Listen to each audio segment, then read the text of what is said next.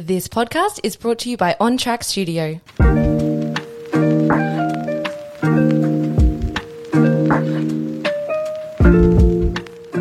then I go to court, have a surfboard in the back of my car, ready to go for a surf afterwards. All my friends were like saying, "Oh, I'll see you in a couple of years," like as a joke, because we all thought I wasn't going. Even my family thought I wasn't going. Yeah, he's like, "Oh yeah, okay, 2.5 years, court order parole, 7 months." And all I heard was 2.5 years. I was like, what the fuck did he say?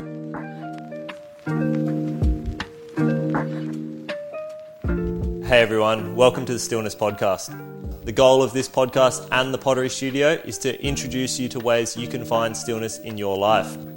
Our guest today, Callan Krause from Corrective Culture, is going to take you through his journey on how him and his business partner Jake Stone started Corrective Culture, how he found himself in prison for 7 months, and his whole journey leading around there. Callan's a wealth of knowledge in what he does, and I think it will inspire you to want to take action in your life. Welcome, Callan Krause. All right, so you've got Corrective Culture now with Jake Stone, your business partner. I want to hear how you got there, where your journey began. Yeah, so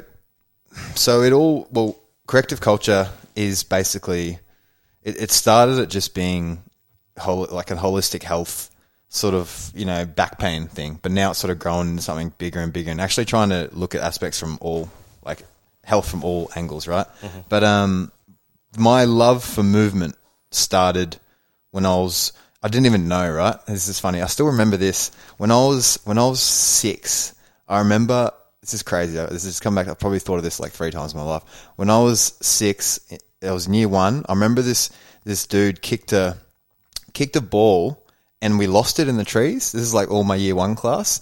And I remember my mind at the time looking at the way he kicked, and I was thinking, all right, so he kicked the ball like this, which means the angle of the ball had to have gone here, here, here, and then it should be right over there. And then where I looked, it was right in that tree. And but this all started from my dad. My dad was a Feldenkrais lover. So Moshe Feldenkrais's work, it's his whole slogan, I guess you could say. He died, 30 years ago, but his whole slogan was awareness through movement. And at the time, when I was young, and not even that long ago, I rejected that because he didn't do anything about it. He just sort of spoke about it. He was always a Feldenkrais nut, but never actually did as a job, and he just spoke about it a lot. So I sort of rejected it. But he didn't start a business. As in he didn't start a business. So as Paul says, and Joseph Campbell, you're tasked with your parents' unfinished life as a child, right? So that's interesting. That's exactly what. Say that again. You're tasked with your parents' unfinished business and life, right? Yeah, right. Something along those lines. Yeah. And I was with his dad in the sauna the other day, and that popped up, and he just started laughing. And so did I. I was like, "Fuck, that's spot on." It's exactly. So he can recognise that. Oh, for sure. But basically, when we were young, he'd say, "Oh, look at that person's posture. See that way that person's moved. See how that person, rib cage isn't rotating, or their arms are swinging." And just little things in my head constantly being planted, and I didn't even know, man. So I was scaffolding for 8 years, doing like Woolies before that and all sorts of shit. And I thought I was going to be one of those people that didn't know what they wanted to do in their life. The whole time I was like, fuck, I don't want to go to uni. I was like, maybe I should become a Sparky. It pays all right. I could do that. But I didn't, nothing stood out. And then it all changed when I listened to a podcast with Paul Chek, and he goes, look with your eyes, but let your heart be your compass. And as soon as he said that, I thought about being a Chek practitioner, which is, what I do now. And I had the clearest signal from the universe that it just lit up. Like my heart, I'd never been more certain, you know what I mean? And it was the first time, and it was such a good feeling because even though I wasn't even there yet, I knew what I wanted to do. Before you go into that, yeah, what was your dad reckon about your posture with scaffolding? Because I see a lot of them on site, and I'm just... Well, I had the awareness. So I was, you're carrying things on one shoulder, so I made sure I carried things on both shoulders. You swing your body to one way, that's going to cause a rotational torque, that's going to cause a scoliosis. So I made sure I swing my body to the other. So I was always all right. I was never really in pain, but the crew I worked with, they're all fucked, and they still are. Like, everyone's got a scoliosis, everyone's got a side bend of the trunk. One shoulder's higher than the other, things like that. So, but Dad just gave me he just planted the seed. You know what I mean? Yeah. And that just grew, and then eventually I met Jake, who's my business partner and one of my best friends, and we were at jiu-jitsu, and he came to one of my jiu-jitsu classes, and again, jiu-jitsu, that's all just movement, right? So I was analyzing movement, doing that like every day, and he goes, "Have you heard of Paul Chek?" And I hadn't at the time. And he told me about his back injury, his Jake injury. So Jake had a spondylolisthesis, so his spine had slid. His L4 had slid on his L5. So basically his back was like broken, okay? Not the spinal cord, but like the bones and the vertebrae from him hyperextending his lower back. So this is very common for people that have too much lumbar curve, okay? And if they do excessive movement like kicking, or for him landing on a wave, bodyboarding, right? And for that, that's only... If you go to a physio, it's pretty well going to be a spinal fusion, right? So he went to 7 people. He went to osteos, physios, chiros. He did yoga. He did Pilates, and he went and saw the best back specialist in Australia, some dude in Sydney, and every single person for those practitioners said you need to get your spine fused. And then he ended up coming across Donald Carr, who's my mentor now, who's a Czech practitioner in Sydney. He just moved up to the sunny coast. And he got him out of pain in like 6 weeks, man. So they were going to fuse his spine. You know what I mean? This is what made him not actually go and listen to any of them? Intuition. His inner voice saying, "Fuck." Well, he was 19. You know, he's one of the world's best bodyboarders. So he's 19, and if you fuse your spine, whenever you fuse a segment of your spine, it'll become hypermobile above or below that segment, because the natural spinal curve still has to happen, and you have to have a natural spinal curve to rotate. As we are humans when we run, right? We have a rotational gait pattern. So if you don't have that optimal curve, it'll make it happen. It'll make it happen at the one above. So if you're fusing 2 segments together, it means you can't create that little nice C. So it's a straight line there. So up above, it'll start to lever, and that'll be the next part to go, whether it's a disc bulge or another spondy.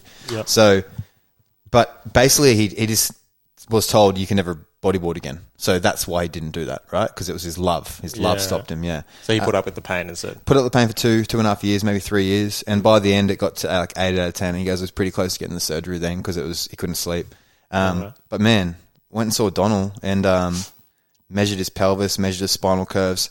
And when he did the work, then it all made sense. And now that's what got me into that route and not like the physio route. I was pretty close to going to try and do something like that, right? Because I figured out I want to do something in the body, but I was like, fuck, it doesn't really excite me, like giving people external rotation bands and 20-minute sessions and just like the clinic sort of static feel of it, you know? And basically gave him a length tension assessment. So you measure left and right side of your body, everything. Measure dorsiflexion of your calves, measure your lumbar curve, your thoracic curve, your spinal rotation, your pelvic tilt to the degree, rib angle, everything, right? But if someone's not in those orthopedic norms, they're going to have pain somewhere. Because, I mean, it just tells us that the joints work somewhere, the joint's working too hard, right? So if your rib angle's down, that's going to round out your upper back. That means you won't be able to rotate through that spine. And anyone listening right now, you can stand up, you can extend through your chest, and you'll be able to rotate. But as soon as you go kyphotic, it'll jam when you get to the same amount of degrees, right? Say 30, 35, 45 degrees. So if that rotation doesn't happen at the rib cage, it'll happen down the chain. It'll happen at the knees and the hips. So when I see someone with an ACL injury or a knee injury, straight away my mind thinks, or an MCL, especially medial, straight away my mind thinks they're probably not rotating up above, so it's happening down below. So if you can increase back to those numbers, get their spinal curves right through specific stretching, not just any stretching, right? And specific strength movements based around posture, then you get people out of pain, you know, and that's everything, right? As above, so below. Yeah, exactly. So I want to go back before we get too much into corrective culture. So you left scaffolding. Yeah. So why did you leave? Why did you decide to leave? Well, I only left when this new sort of rise of job came up. But prior to that, we partied hard. Like when I was like 19, 20, 21, we were partying pretty hard. So I ended up doing 7 months I did 3 months at Wacol in jail in Brizzy, and then I did 3 months at Woodford, and then I did 1 month on the farm. So 7 months inside, right? And I got sentenced to 2.5 years. So basically, short stories. We were partying. I would get the pills. I would sell the pills to my initial group. Ended up spreading to more than my initial group, right? So basically, I became a drug dealer. But I didn't think of myself as a drug dealer, but I became a drug dealer. Yeah. And I wasn't good at it. I'd fucking forget who I gave it to. I'd like be that fucked up. Money would be falling out of my pockets and shit, and it just didn't work out well. And Probably because you weren't a drug dealer. yeah, because I wasn't just good at it. Not saying they're smart. Yeah. Well, I remember I bought a PS4 out of it, so it was worth it, right? but you went to jail. yeah, so, well, I got caught, right? So I ended up going to the guy's house I was getting from. They were watching him, and I got 100 off him, and then I left, and they pulled me over with my friend and strip searched me and got the 100, right? And then they got his phone and saw that I had a lot more. So they got me, it was about 550. They didn't have that in person, but they knew it was about that amount, right? And then it was supply, not trafficking, because they could only get a few people that I gave it to. So I got done for that, but I was told, even by the cop that got me, because the cop that got me, I did CrossFit years ago before that, right? And I did CrossFit with him. So he's the one that got me too. He was almost like my friend, yeah, right. But like, he didn't know. Like, he was just there getting people to go into that house. There's a whole team of them. They were doing a big undercover fucking hit that day on Old Mate and this crew. And you just happened to be there. I just got done. So, it was, man, fuck, my heart sunk. Hey, if you want to put yourself in that situation, like, just, you got 100 on you. This car drives past. It looks D as fuck. It looks so, it's a Toyota. What do they call it? Orion or something. And I was like, oh, that's an undercover car for sure.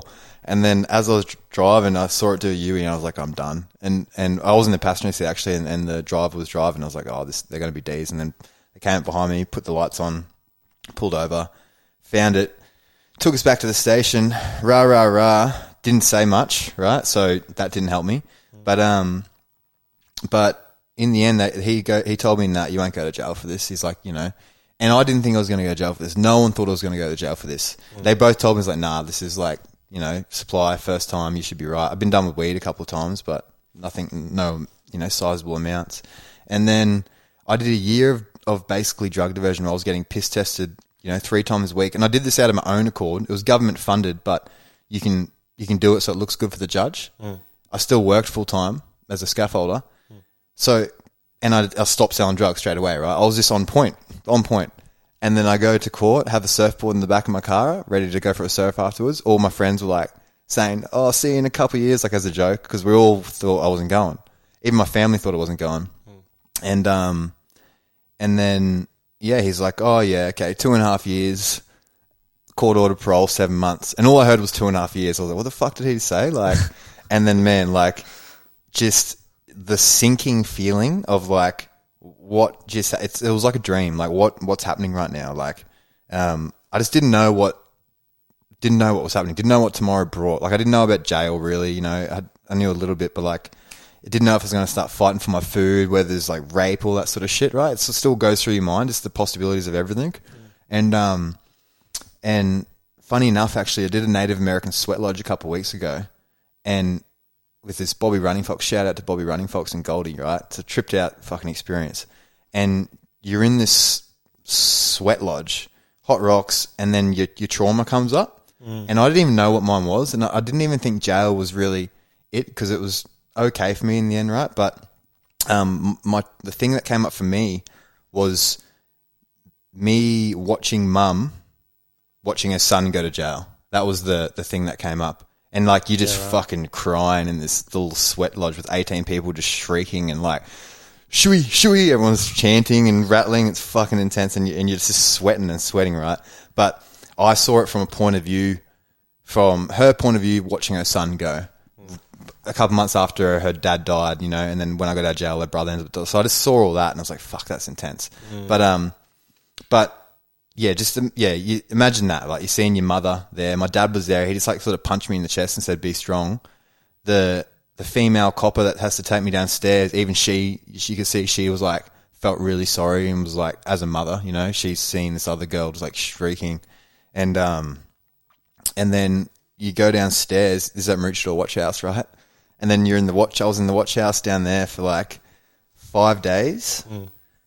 So that was the worst bit out of the whole 7 months because you're in the fucking watch house cell. There's people coming in at night shrieking like piss heads, right? And you're just every night you just think, what's tomorrow? Like, are they going to take me to jail tomorrow or the next day? How long were you there for? 5 nights, 6 days, yeah. So by the end of the 5 nights, it'll get me to fucking jail. I can't wait. Like, right. Because you're in this little... Do you get sunlight in it? No sunlight. That was the hardest thing, right? So you're in this room a lot smaller than this. You're in a room like a bathroom size. Your bed is just a slab and you got like 3 like old school cushions on it, sort of worn out. And you don't get a pillow and you don't get sheets and you're fucking freezing, but you get track pants and a jumper, just greens, like the jail ones. So you got to decide whether you want to curl one up and put it under your head as a pillow or you got to wear it and stay warm. And, so when I was in there, again, your mind's just going nuts and no sunlight. Yeah, so no sunlight for 5 days. I didn't realize how you don't realize all those things until they're gone. It's like, fuck. Like, I remember when they did end up putting me in the bus, there's a little bit of sun pierced through and I was like putting my hands in it. But, yeah, but you ended up... What was going through your head? Just pretty dark times in there for 6 days. What was... So I was 21 at the time. So what was going through my head was I got 7 months. I'm 21. That's a long time, 7 months is a long time. And I was just thinking about that. And I was thinking about, basically just a little bit of fear of like, I don't know what tomorrow brings. I don't know what jail is. I don't know what how intense it's going to be. And you're shaken, but you're like, I was reading a book. I read this Wilbur Smith book about Africa or something. It was the thickest book I've ever read in my life. Smashed through it in like 3 days because you'd escape in the book. So you'd escape and you sort of forget where you are, then you remember. And then every morning you wake up and it's a big bright LED and it wakes you up and you're remembering, oh, that's right, I just got sentenced. And like, it was a dream. Nah, fuck, it's not. And then you end up craving that social connection. So they let us in the yard twice during those 5 days. The yard is just another concrete room with about 6 other dudes. And I got to like just talk and got a rundown of what jail's like and rah. The guy that was in there with me, he punched someone and he died, but he'd already been to jail before and stuff. He ended up not going to jail for it in the end because it was self-defense in the end, so he was lucky. But yeah, that was his whole thing. And finally... He was just in jail for something else? He was jail for the court of that. Yeah, right. Yeah. So he... we ended up going on the bus. I went going on the bus and I was in with this Indigenous guy, just done 20 years in Woodford. He glassed a dude in a pub and that guy died. But he's going back in for weed now, just breaking his parole. So I was talking to him and he was like, I love Woodford, man. Like, I love it and shit. And the bus is like a freezer box, they call it. So you're handcuffed during that. You would have seen them on the highway driving for those little prison buses. And now when I see them, I'm like, it's like nostalgic. But we were going to Brizzy. And then when we rocked up to Brizzy, all I'm hearing is like, fucking like shouting, like hard, intense shouting, people going nuts because it's the holding cells before you go into your unit. So everyone coming into jail is going there and knowing that, now I know this, but everyone in jail is a junkie pretty well, 80, 90%, probably everyone's a junkie. So they're all coming down, and they're coming down hard. So I remember walking in a room, there's about 20 people in there. One dude's scratching his skin.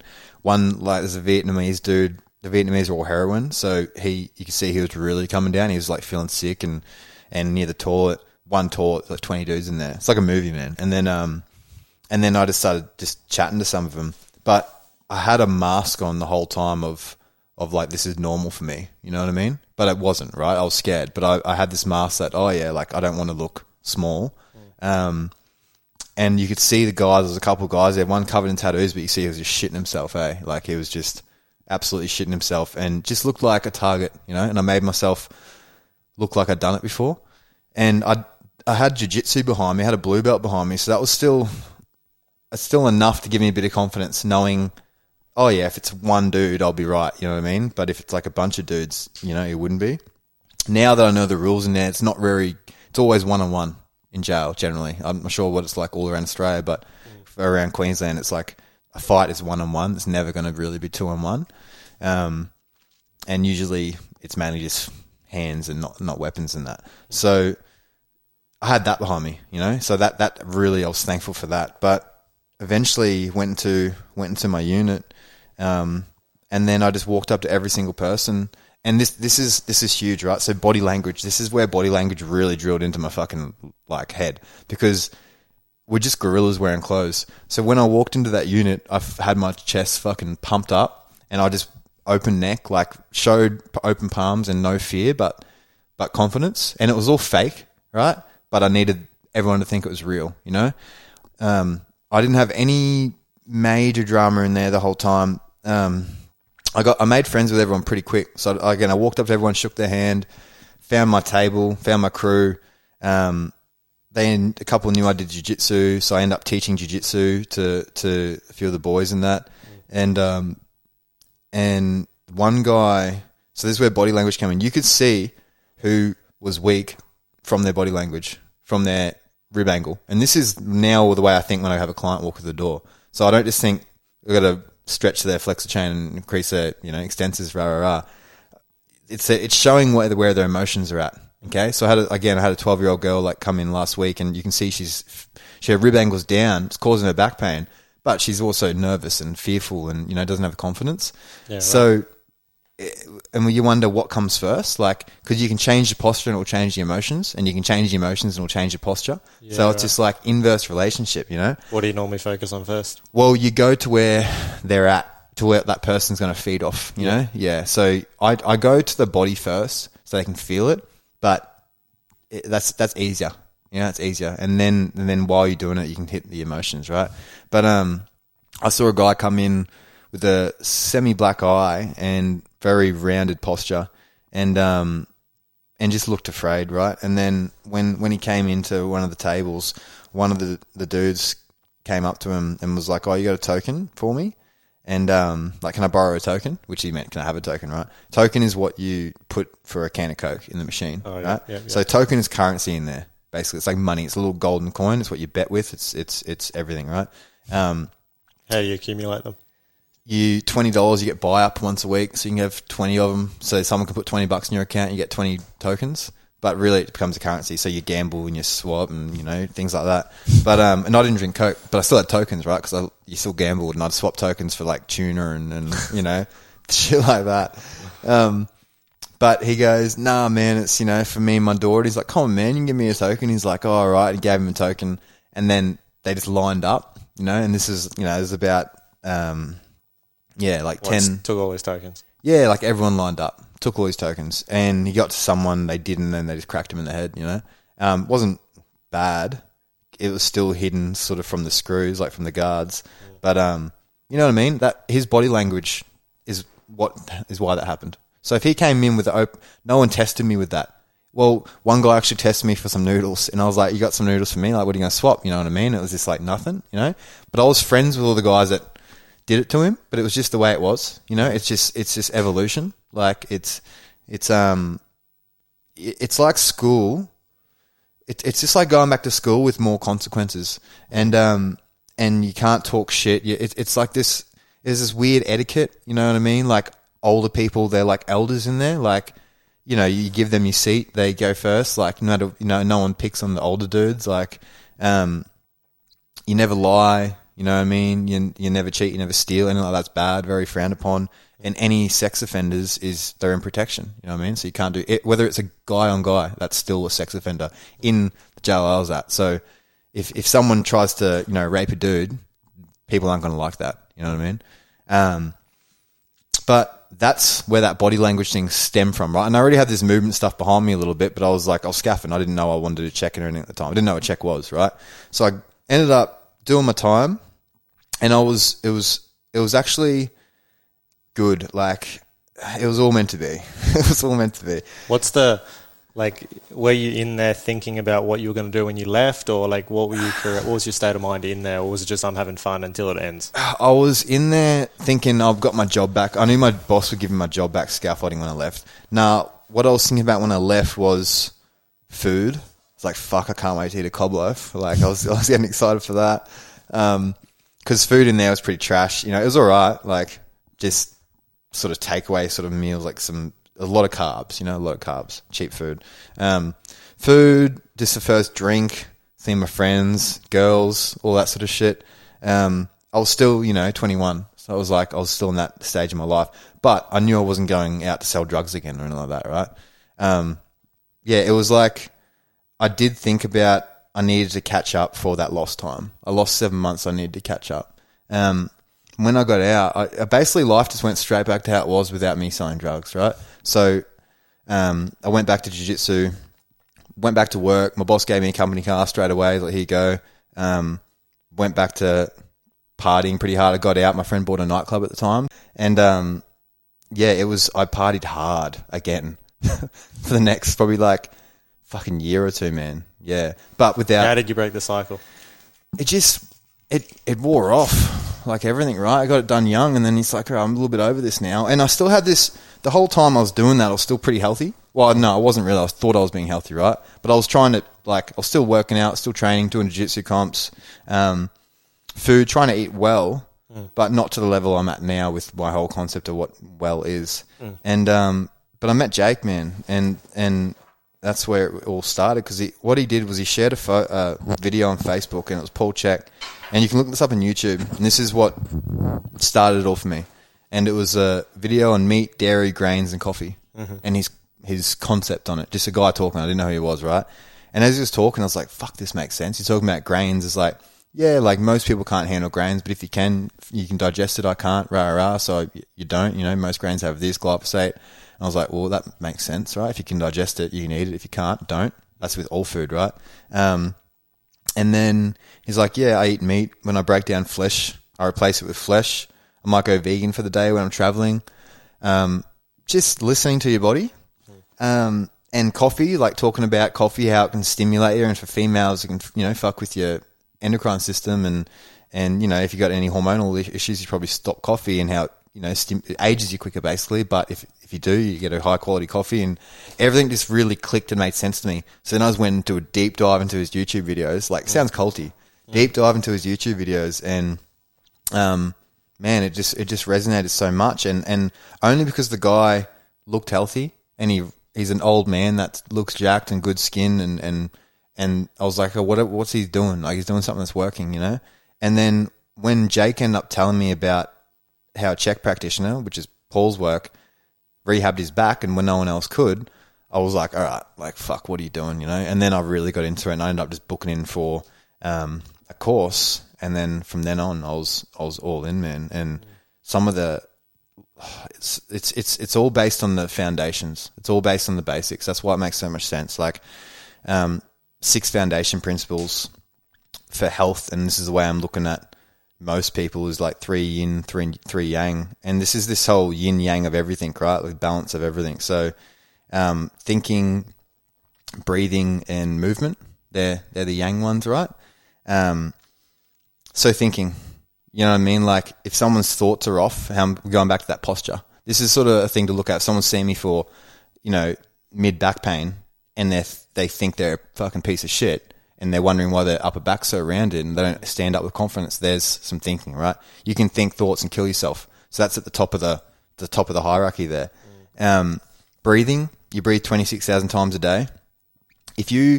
Breathing's so huge, right? So it's the oscillation of your organs. It's the oscillation of this whole inner unit, right? So if my diaphragm's working well, it's going to push down on my viscera, and it's going to give this gentle massage, and you can watch it on dynamic MRIs. Like, it's beautiful to watch.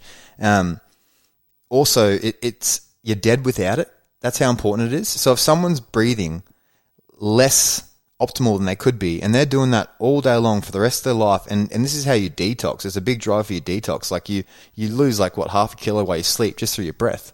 So it's this whole detox system. Now, if someone's shallow breathing, if someone's breathing into their chest, activating the upper scalenes, that'll pull their head into flexion. Okay, so any upper chest breathing that goes on too long, right? So think, we breathe into our chest when we need that much air, like, then you feel it activate.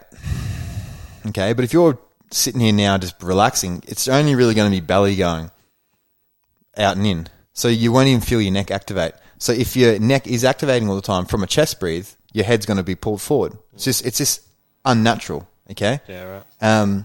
All right, so breathing's so important for everything, your organs and just your state of mind. So what suggestions do you have for these clients? Like, obviously, what do you do with your clients when they are slouched over, breathing incorrectly, negative thoughts? Yeah, so firstly, a breathing pattern, right, is if you think about it like a balloon, 2/3 into the belly, 1/3 in the chest if we're doing a big breath. Okay, if you're doing a normal, relaxing, laying down breath, it's just going to really be belly going up and down. So, do you say 2 in your belly? 2/3 into the belly, 1/3 into the chest. Yeah, right. So, it should start low, and that's where you should have the intention of feeling it low. So, man, this has been huge. Like, I've had a girl come in with real bad period pain before, and just got her laying there on a roller and just like on a long roller down her spine, so she's in a little extension and just breathing really low, like trying to feel how low you can get it, right?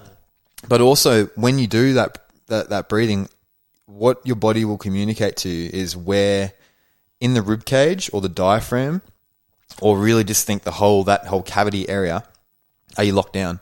So that's where I'll get fascia into it. I'll get some hands on, but more so a big point for fascia work is right under that costal angle, that rib angle, that sort of upside down V. If you can get a ball, like a little lacrosse ball in there and start breaking that tissue down, just think tissue always pulls, it never pushes.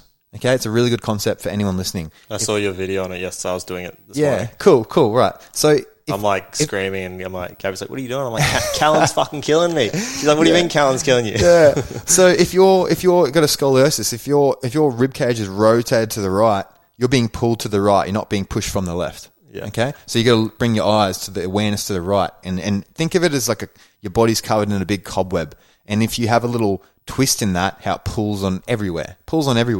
So I'm so big on fascia work and unlocking it. More so me showing you the client how to do it with a ball and a roller and tools. I got so many different tools for different parts. I actually use a Theracane. For you people on listening, Theracane on eBay. I got it off eBay like 5 years ago. No one really uses them, but I'm bringing it into the world because I find it's the best tool to get under that diaphragm. I'll do a video on it one day, but to get under that diaphragm and just clean it up. But I've had a girl with like descending colon sort of pain. She didn't realize, she thought it was just a left sort of abdominal pain, but it was a descending colon, the scar tissue around there. So just getting that in there, breaking it up, just like on the session got rid of it, right?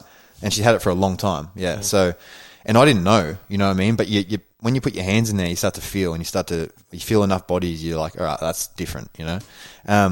So you lay down face up, right? And you can put any sort of weight, a water bottle, sort of on your lower abdomen, and then you'll inhale and make sure that moves first. You don't want your chest moving first, right? In the sequencing, it should be stomach, then it will move into sort of lower ribs, and then it will go up into the chest when you're doing a deep breath.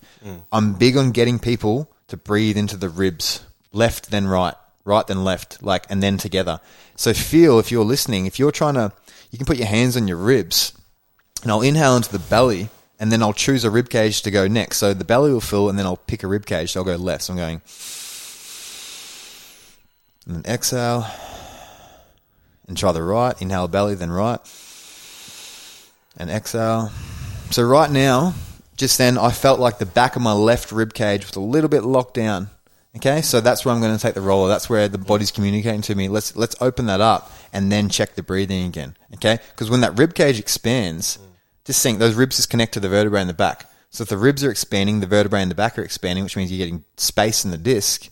So if someone's got a disc bulge or something, you can see how breathing is so essential. Because when you breathe right, you'll get taller in the inhale, and then you'll drop in the exhale. So that's this oscillation I'm talking about of spinal fluid, of not just spinal fluid, of fluidity through the spine, right? Yeah. So rotation and breathing is what hydrates the spine. Rotation sort of pumps it, and this up and down oscillation works, right?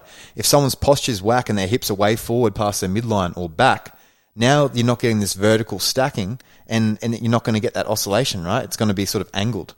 So again, say someone had a disc bulge, that breathing is going to create that space, which is going to take the compression off that disc, and then we can try and centralize it from there.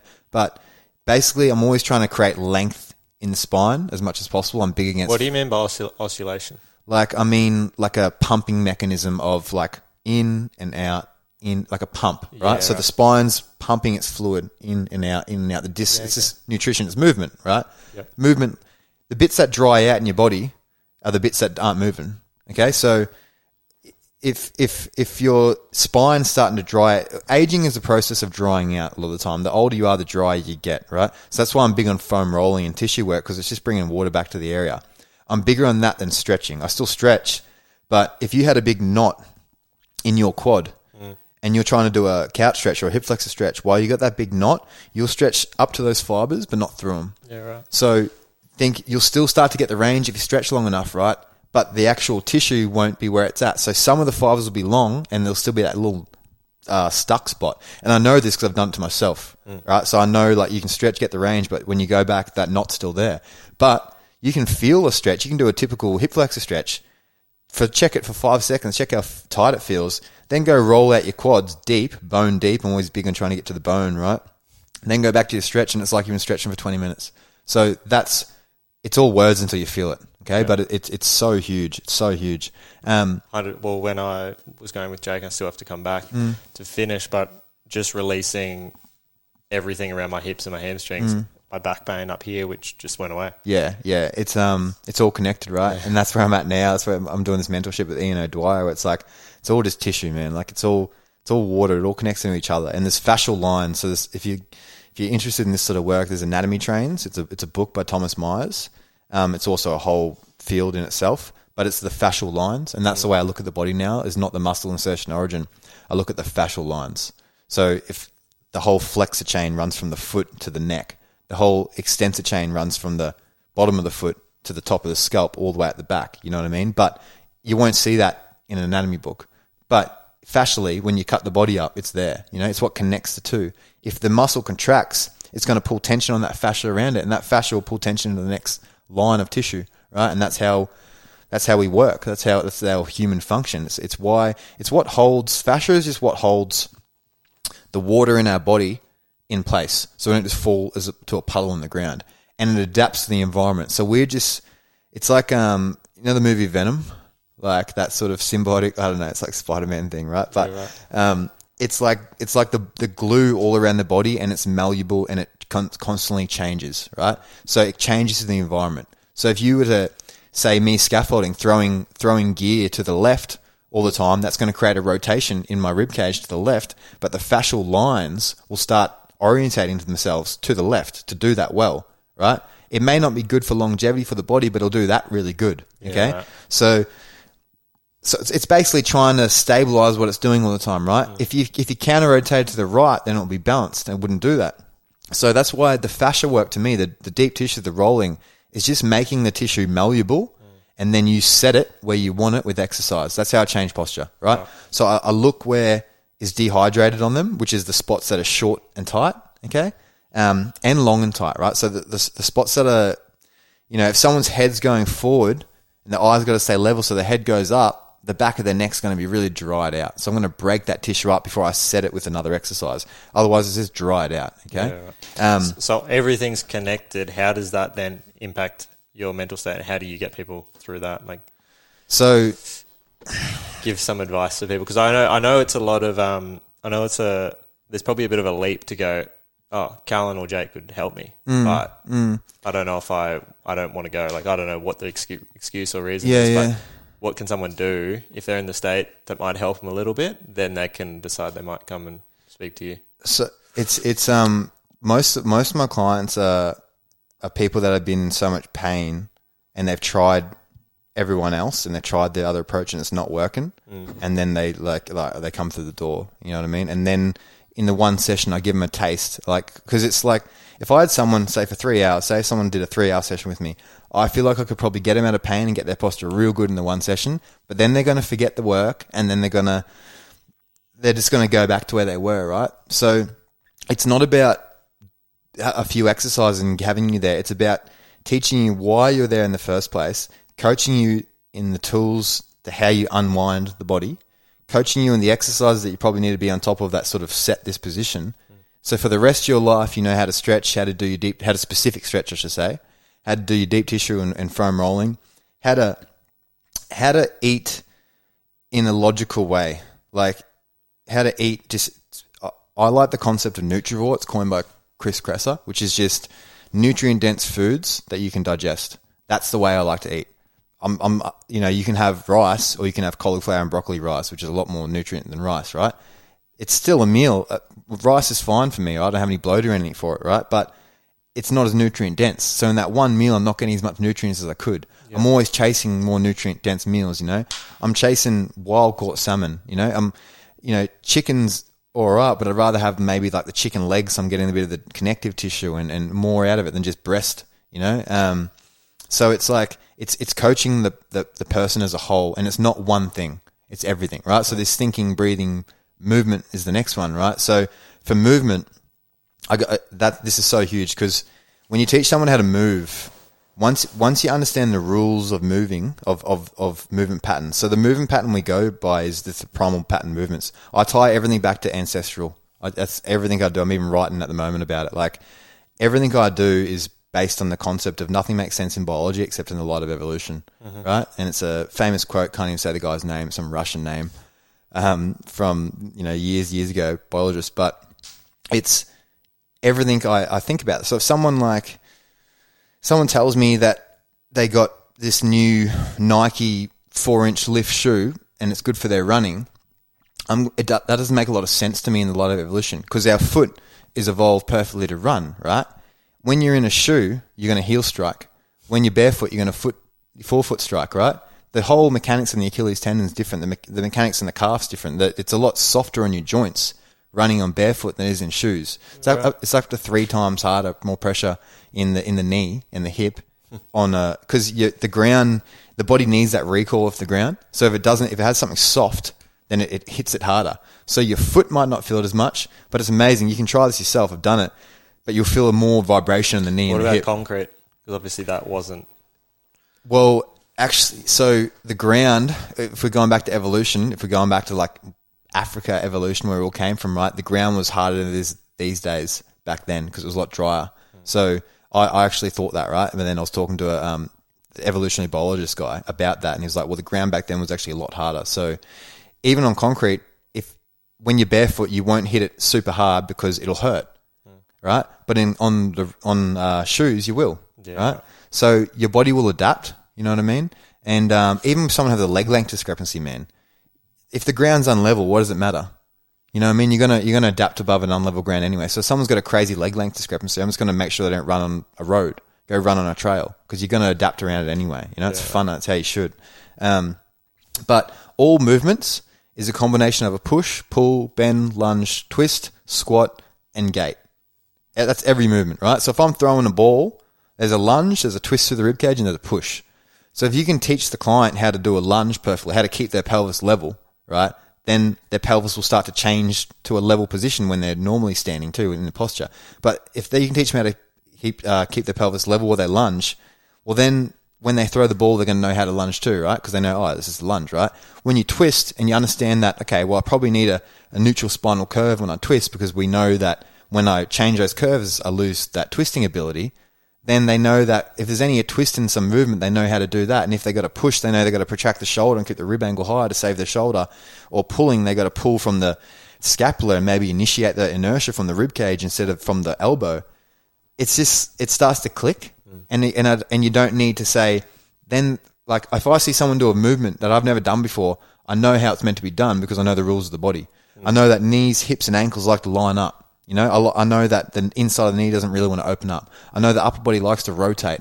Okay, so it becomes a lot funner too, and you can get more creative. And then when you're in the gym, you actually know what you're doing, and you're not. I never sit on a machine at the gym. You know what I mean? Like it's so much funner training, and I'm not sure if you've done any stuff with Jake yet of that sort of stuff yet, but that's when it starts to. I've seen some of your video. Yeah, it's just, man, a lot of that stuff I'm just making up, but it's the rules of movement, right? And I'm making it up to a specific sport. So you can get in trouble for saying that around PTs and stuff. So yeah, I know. Yeah, they'll be like, I did that fucking 20 years ago. Yeah, but so I'm gonna like slow Callan down because obviously he's super passionate about this, but what is interesting is when you are so determined in what you're doing, you love what you're doing. You obviously you can just talk to me probably for 10 hours and still keep going. What we want is people to find that, because Lee J in the other podcast had the same thing with his motocrossing clothing brand. I love what I do, even though it's a million things. but you obviously love it and you keep learning and learning Yeah, and learning, yeah. never end. How to find that. How do you find it? Yeah. Yeah. Okay. Well, back to that quote from Paul. This is how it was for me, right? Look with your eyes and ears, but let your heart be your compass. But you got to get healthy. So you have to get healthy, and whatever that is to you. But if you're not healthy, your brain will not see opportunity. You will not be the same. I'm doing the Parasite Cleanse again right now, purely, and I'm doing a refined version, purely because my life feels less stressed, and when I'm eating well, it's like everything works better. Your emotions are better, so you'll see things better. So some people will freak out like, I don't know what I want to do, but their life's fucking chaos. Make your bed first, you know what I mean? Clean your room first, and start chipping away at just chip away at work that needs to be done. That work that you know that needs to be done that you're putting off. Okay, and then you'll get to a point where it's something that that's a hard question, right? Because it's like, do you believe in manifestation? Yeah, I do. It's ridiculous how much I believe in it. You know, here's a story. Actually, last week I was at work. I was sitting on the toilet and I was thinking, I just ran out of this massage cream I need some new massage cream. And I thought about the size of everything, this Tui balm, right? Even the exact brand and size. 20 minutes later, my client walks in. It was my birthday a few days before and she gave me a gift and it was that massage cream there. Yeah. The exact same one. 20 minutes later. So I was like, all right, this is fucking ridiculous now. Like, so, you know, when we needed a house, we manifested a house that we got the rental. Like, when we needed a website designer and one walked up to us at Belmondo's that just did it perfectly for us. Like, I'm such a believer in that, but you got to be in tune with it. Because if you're fucking negging out and you're eating shit and you're tired all the time, just think, like, if you're eating shit and if you're tired all the time, people vibe that and people won't want to give you that opportunity. People don't want to walk up to you, and it gives respect to your word that if you say you're eating clean or you say you're doing this or that and people around you see that, that's a respectable thing, and it's hard to do these days. So you get more opportunity. People want to be around you because you hold your energy, but your light almost gives other people energy and it motivates them. So yeah, it is a hard question though. You know, how you said, what are you meant to do in life? You know? And that's my first thing is find a mentor, learn off them. Find someone that, like, all right, that person's happy, that person's healthy. What are they doing? Okay. But make sure you listen to your inner voice. And again, back to that, because it changed my whole life. It was one podcast, right? It was look with your eyes and ears, but let your heart be your compass. So when I say that heart, I mean like your inner voice that just is, so to put it in perspective, Jake did a soul connection task with Paul years ago, and it was, you ask your soul, what does it feel like when you say no? And then you do a meditation before and tune in, right? And then you say, you ask your soul, what does it feel like when you say yes? Yep. And you get a pretty clear inner voice, right? And people listening haven't even done that before, sort of know what that feels like. The feeling I get is like, no feels like, should I walk down that dark alley right now? Or no. Or yes, like, should I take this opportunity? Like, you know, people that are on that sort of higher level, they have that going for fucking everything, and they're just their heart and their brain is on tune with each other. They're not separate. Yeah. But I 100% agree. Yeah, and he did it with do I want to be with my girlfriend at the time, and he got a clear no, and he broke up with her on the spot, and he goes, it was the hardest fucking thing I ever did, but it was perfect. You know what I mean? Because he could have been with her the next 5 years, man. Yeah, you know, had a kid with her, and you know, who knows? Like, you've got to, like, the signals come all the time. There's always, like, the intuition is always there. But if you're not in tune with it, then your other voice will come in and start going, no, that's wrong, don't be silly. And it's actually just the fear. Like, it could be Jake's fear going, oh no, but then what if I don't find someone else? Or, you know, we've been through so much together, like all that kind of stuff. But if you actually should react to it, I think.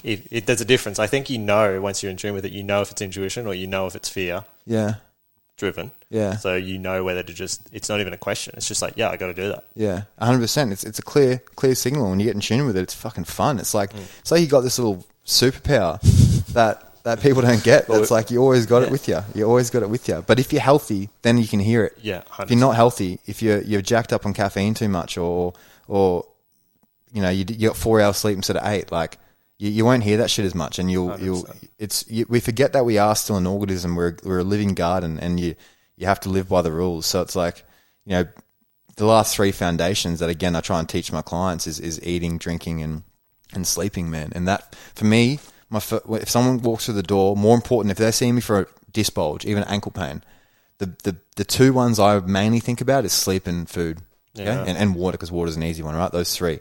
So if someone's got a dysbulge and they're eating vegetable oil, that'll inflame the area, okay? That'll make their pain worse, all right?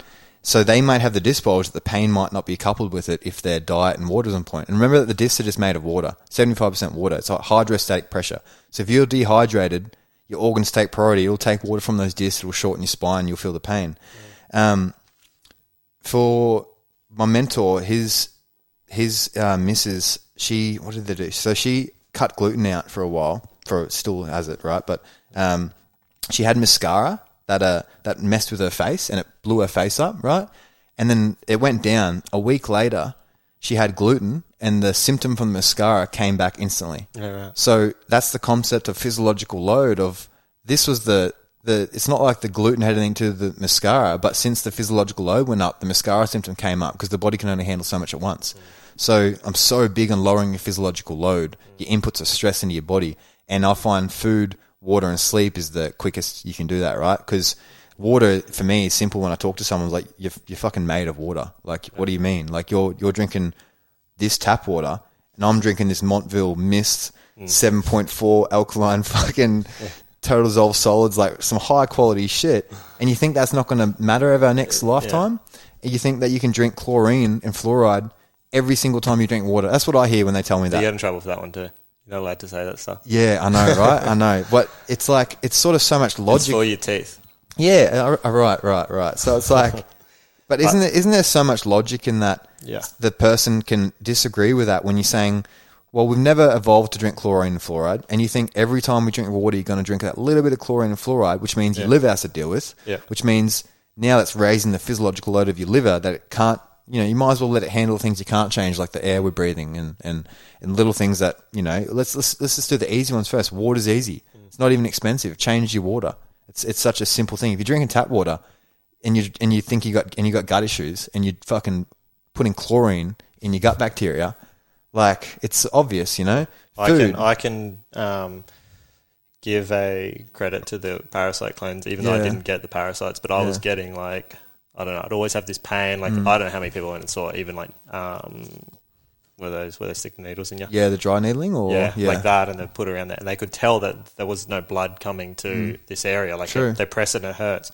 And I did the cleanse and cut obviously gluten out, cut a bunch of other stuff, but it was gluten and now that I'm just not introducing it back in. I also think, because I remember you saying something about oat milk, and I drink oat lattes or oat magics, whatever, and I feel like if I have, it's only one coffee, but if I have heaps of it, I can notice that pain come back again.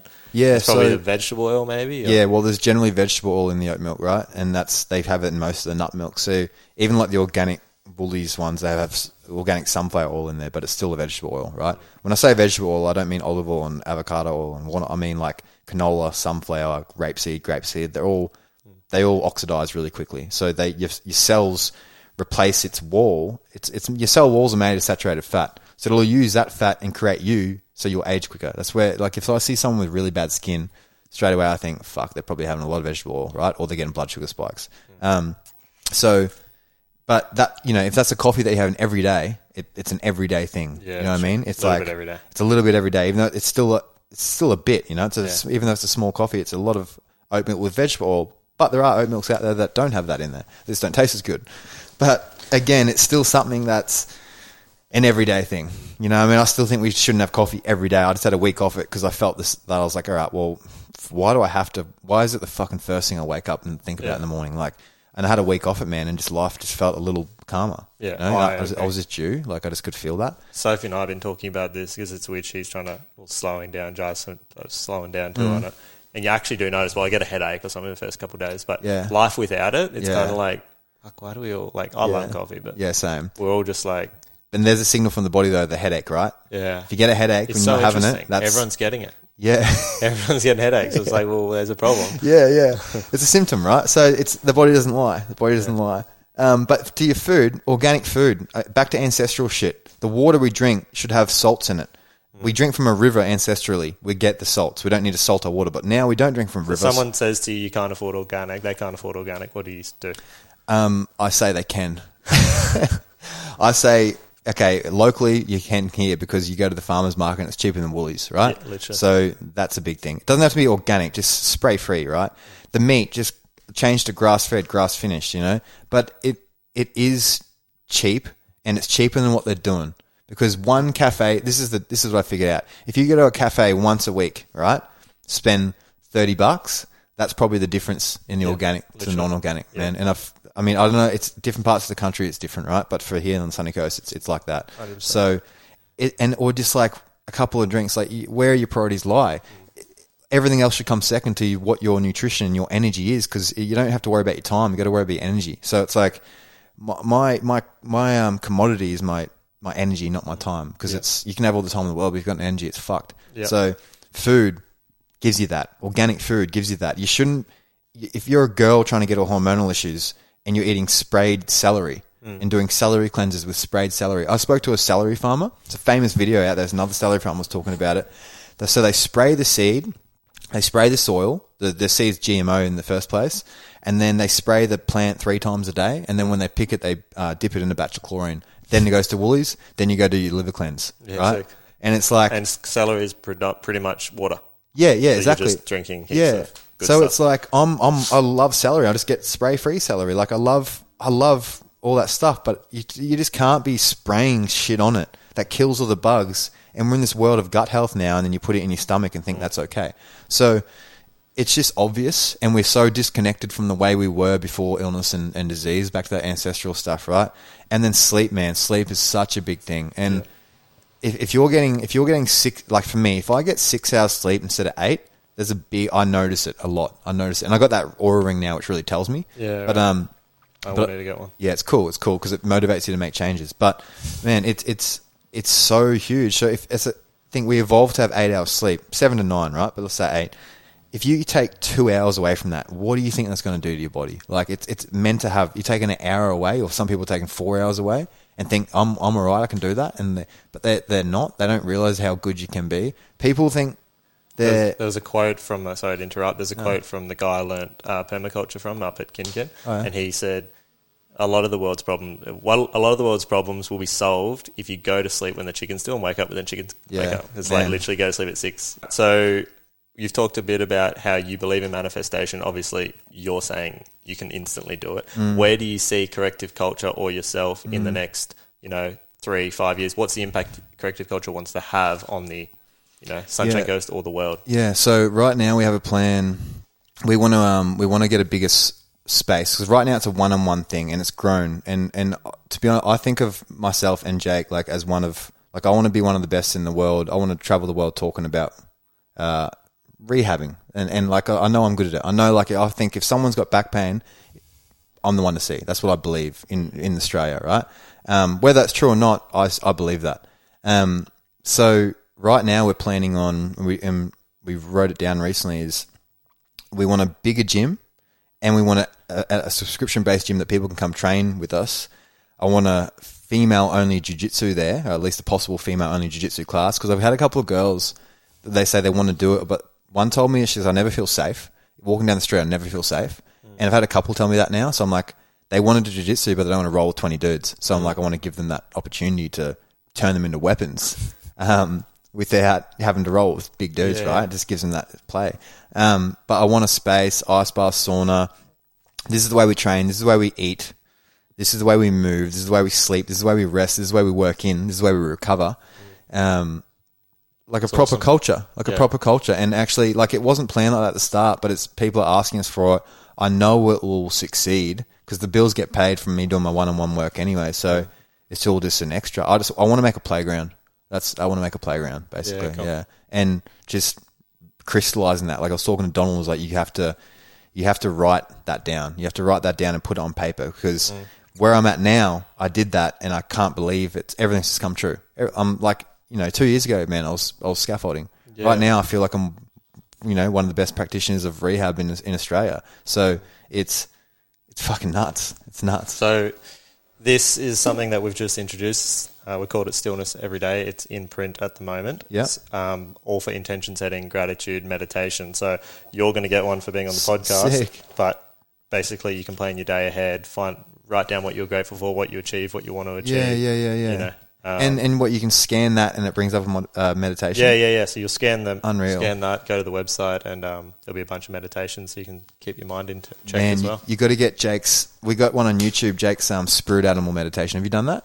I haven't. I've heard about it. That's a cool one. I've given it to the client. So there's one on Corrective Culture's YouTube. Jake guides you through a spirit animal meditation, and everyone's animal's different. So I was a wolf, and you end up like walking down this thing, and your feet transform, and you turn into the animal that you are, and then you go off into the forest and live that animal for a while and come back. It's a trip, right? I had one client where he was doing it right, and then at the end, like as you're crossing this bridge in your mind's eye, you look down at your feet, and he goes, I didn't see feet, I saw two big fists, and I was a gorilla. And he goes, I just started sprinting into like the jungle, and like, yeah, it was an experience. It was one of the funnest. Fun isn't the right word for a meditation, but it was for this one. It was for this one. So cool. We had also a grade 2 class all do it and then send us letters of them all talking about.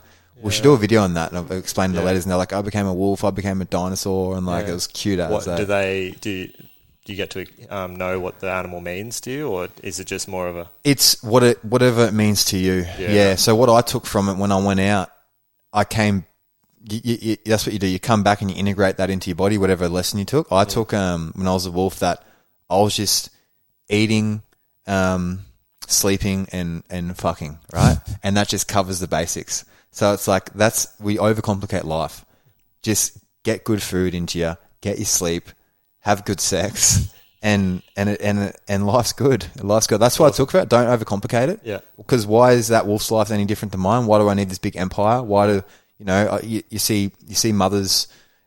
I see a big one with mums wanting, like, you see them even posting like this empire and all, these Instagram posts or that sort of shit, instead of just being like, you can be the best possible mother you can be, and that's a hell of a job. It doesn't need to be something bigger than that. That's a fucking better job than I'm doing. You know what I mean? So you're making the next fucking world. Like, it's crazy. Yeah. I agree. Yeah. Awesome. Well, thanks heaps, man. No worries, bro.